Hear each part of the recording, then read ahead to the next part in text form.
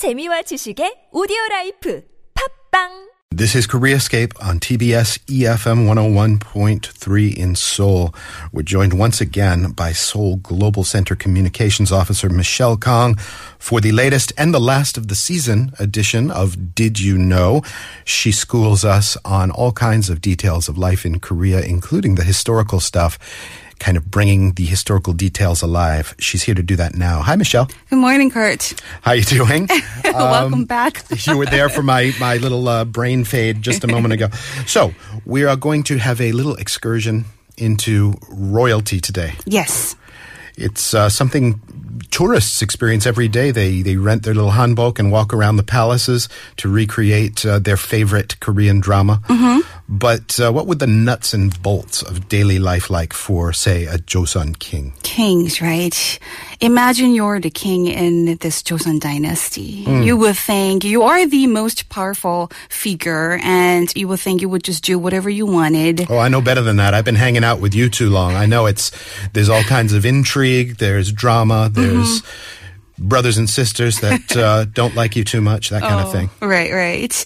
Lots of intriguing incidents, of course.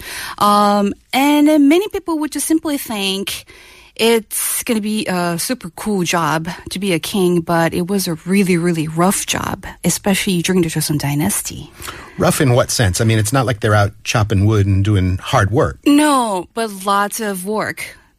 Mental work. Mental work, yeah. First of all, the most famous king, King Sejong, he used to get up at 3 a.m. Why in God's name would you do that?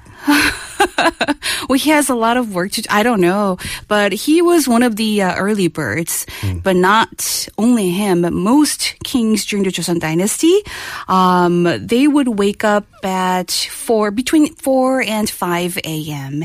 with the bell ringing at dawn, which was called paru. The bell was rung 33 times. I guess you'd have no choice but be up by the time the bell rings 33 times, right? Mm-hmm. And so's everybody else in town. Thanks a lot. Right. That Your the Majesty. bell was to just lift curfew. And it rang again at 10 p.m. at night, signaling the start of curfew with 28 tolls. Now, is there any significance to that number? I mean, could you not ring it, say, 3 times? Well, when I learned about this 보신각 bell ringing ceremony, it's rung like 33 times as well. There are lots of meanings and theories, but it's really complicated. I don't know. It's maybe it's like an alarm clock for everyone to make sure everyone is awake. This one is for the peasants, bong. Right. This one is for the wives. Mm-hmm. Okay. So if the king's up, everybody's up. Sure. Right? 3 a.m.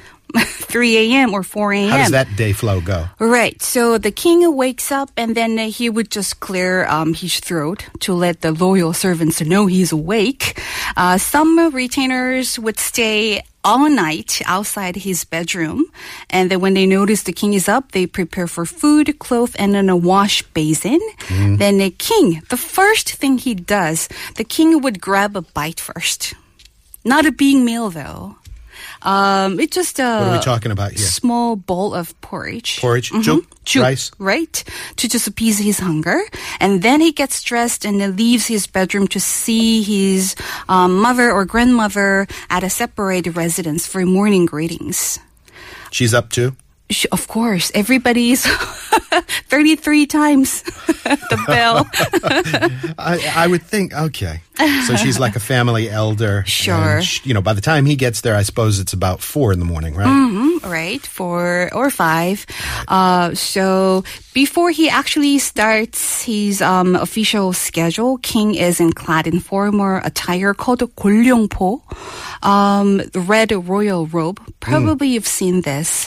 You know where I've seen it is at Incheon Airport. They have like a King Sejong walking around. Okay. And his queen was, I can't remember the name, but anyway, there's a king and queen who is either King Sejong or is meant to be exactly like this. Okay, Big, all right. tall black hat. Right.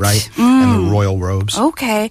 So the royal robe and a black hat called iksanguan. This is the formal attire.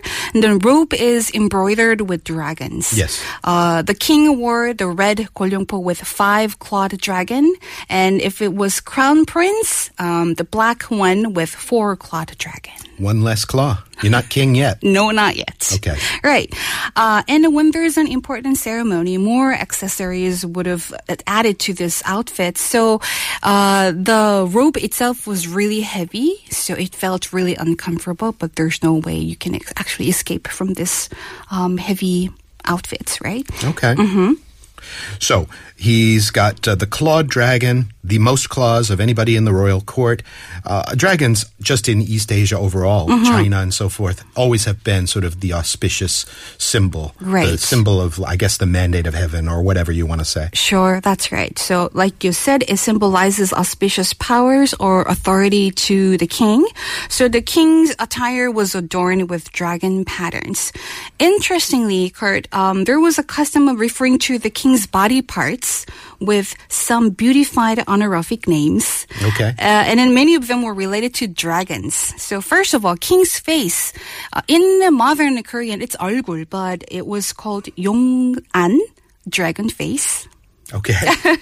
And the king's seat or the royal throne was called 용상, or dragon throne. Sure. And 용루 was dragon's tear. So what does that refer to on the king? His tears? Tears. Okay. And 용포 is king's ceremonial form or dress. And some other court terms were 옥수, which is king's hand. 옥 means jade. And 비수, 비 literally means nose. 수 is water. So nose water. Snot. So when the king has a runny nose, it's pisu. 비수. All right. Not komul. That's pisu. Not komul, of course. Of it's course. 비수. You got komul. The king has pisu. Sure. All right. Can you guess what 통기 means? 통기. Don't put me in awkward positions. Yeah, here. okay. I will take this awkward explanation. 통 means go through or ventilate. Ki is chi or energy. The king doesn't do that. Everybody knows that. Everybody knows that, but there's a word, there's a term for this. Yeah. Fart, 통기, or kings and queens, of course, they had to go to the bathroom. But there were public bathrooms for court servants and retainers at the palace, but kings used a portable toilet, which was a square wooden box. Was it like they carried it around just in case the king had a moment? Sure. Nature calls, so the servant would just bring it. Here's the toilet, right Yeah. here, running alongside you. That's right. So under the square wooden box, there's a copper chamber pot underneath, and the royal toilet was named apricot bowl, or in Korean, 매화 틀. So Kurt, now you would guess what 매화 or apricot means. 매화. The king has to plant some 매화. Sure. All right. All right. So the apricots were sent to the royal clinic at the palace to just check on the health conditions of the king regularly. And you say you don't like your job. You're the 매화 checker for the king. Well, I suppose in Joseon era that would be like an honor, you know? sure. You're the royal doctor. Yeah. Yeah. We're And like, is the 매화 sort of examined every now and then, or is it like every single 매화 issuance? every single 매화 issuance. Well, as far as I know, this was just sent to the royal clinic Every on a batch. regular basis, Oh, okay. not all like the once a week. That's Yeah. enough. Come on. Right. Right. So, we just talked about this awkward thing, but now we have to move to more pleasant things. Okay. King used to have a really long day, but the king started a day with just a bowl of porridge. But king should eat like a king. Right. Right. When does he start? There were 5 meals. Whoa. Royal table was served 5 times a day with 3 light meals scheduled after breakfast and dinner. So one just sort of restorative medicine porridge, rice porridge in the early morning, and then simple meal like a noodle soup in the afternoon, and then some rice cake and other snack at night. So the official meals are breakfast and then dinner. Breakfast at 10 a.m. and dinner at 5 p.m. So the food prepared for the king is called the sura, and the table itself is called the surasang. Surasang. Is there anything that I should know about that word sura? Does that mean anything in particular? Well, there's a theory. It actually, this word is from Mongolia, but if you are a fan of Korean dramas like 대장금 or Jewel in the Palace, or if you went to Insaron, like one of those Korean cuisine restaurants, probably you've seen the surasang. Lots of dishes on the table. So this is the king basically coming back to the palace, and they set this. I would imagine it's like a long banquet table type of deal, right? But actually, 3 different tables at the same time. 3 tables. Rice and soup. This is the basic of basic. But 2 kinds of steamed rice, white rice and a red bean rice, and soups like seaweed soup or 곰탕 or beef bone soup, and 3 different kinds of kimchi, all different kinds of sauces, and then 갈비찜 or braised beef ribs or hot stew pot. This is the basic. Yeah. These basic that was always placed on the table all the time. Besides these, the royal table sura was served with 12 dishes. From fresh vegetables, steamed dishes, or fried items, more meat, more fish, or sometimes raw fish as These well. are full-on dishes, not what we would call panchan, little teeny ones. Some dishes are like cuisine, but some are like side dishes as well. And desserts, everything was served at the same time. And then there were court ladies called 궁녀. Usually 3 were there to attend on the king.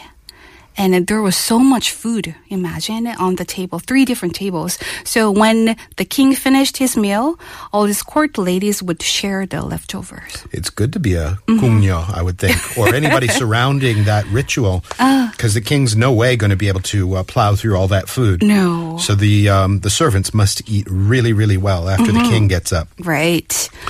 So 궁녀, the 녀 part is woman, and then the 궁 is the palace. Palace ladies, literally. Yes. So they would what? They would. He would say, "I'd like more of that fish," and they'd dish it on the plate. Yeah, basically they do that, but they have a lot of more work to do. They were in charge of the domestic functions of the royal court. They prepared food, or they handled the dining ware.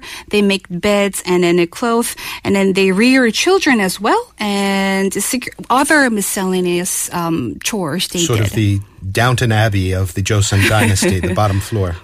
That's right. So at the age of 4 or 5, all these young female apprentices were selected from all across the country for training to become a 궁녀. And it usually took 15 years before the apprentices were given the position of court lady. It's a long time. That is a lot of training. And then highest honor among court ladies was to be chosen as the taste tester. Sure, the court taster, the one that checks for poison. Yeah, that's right. That's why all these utensils are silverware. Because a silver touches like the poisonous chemical or substance, it tarnishes. It'll discolor? Yes. I didn't know that. Okay. Okay. So, she's testing each item and then saying it's okay. And it's a poison thing, but if the food's a bit off too, she can point that out. Right. Well, that sounds like a good job until it's not. But overall, it's probably a good job. So, we've got our meals. The king has been up since 3 a.m. When does the work start? The first official affairs to do is a morning assembly. Court retainers pay respect to the king at the palace. There were formal and informal assemblies. If it was a formal one, there were 4 times a month. If it was an official formal assembly, all officials in the capital should have attended. Okay. Just imagine if you were in Gyeongbokgung Palace or Deoksugung Palace, the main throne hall. That's on the center of a large paved stone courtyard. And then you've probably have seen this rank stones. stones that indicate the rank of each official. Okay. So for this morning assembly, every retainer had to stand in front of their 풍계석 or stone pillar, post stone, and then they bowed to the king 4 times. That was the official ceremony, and then the king would just start his national affairs with the officials. Yeah. So this is their chance to report on, in my part of the kingdom, this and that is going on, and we have to take care of this problem kind of thing. Right. So officials would report all these pending issues, and then they would discuss, and then the king would approve. So the king would approve the documents using a seal. We just talked about the seal, sure. And then, or signature. Sometimes if he's too busy, too many documents, he would have someone else to just scribble it. Yeah. Mm-hmm. All right. Kind of the royal equivalent of like a President Moon Secretary's meeting back in the day. Let's take care of national business here and work it out. Mm-hmm. And then the court officials are dismissed, and somewhere in there are the 2 meals. And then what? Right. After a very quick lunch or just a snack. Noodles or something. Noodles, right? Yeah. What the king would do next is study. King goes to 사정전. It's where the king met with his advisors. At this hall, he studied the Confucian scriptures and discussed state affairs. This system was designed to keep the king from being the sole power, from running the state affairs as he pleased. I see. So only notable scholars and high-ranking officials could partake in this small group meeting. King had to study 3 times a day, actually, in the morning, afternoon, at night. And I guess what you're saying is that when he made decisions, it was kind of expected that he'd have a scriptural basis for what he's doing. Right. A Confucian precedent. Uh-huh. And then after they studied together in this group, whenever there's some issue, they could discuss as if it was like an open forum. So it was just a place for free exchange of ideas and information. They discussed and came up with some solutions to address some problems. So there's a bit of, even though it's an autocratic system, there's a bit of DNA there for a democratic society, right? Right? Discussions and scriptural basis and love of education and learning. Yeah. Right. Okay, so there's the studying, there's the eating and stuff like that. What other kinds of stuff does the king have on his plate in terms of workload? Okay, so after he studied, King spent time greeting guests, including delegates from other countries or officials from local governments.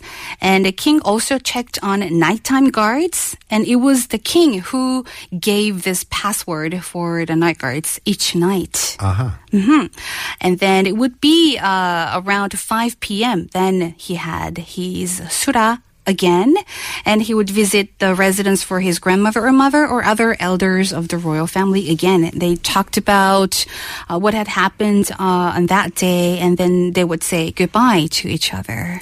So this king who wakes up at 3 a.m, what time does he kind of knock off for the day?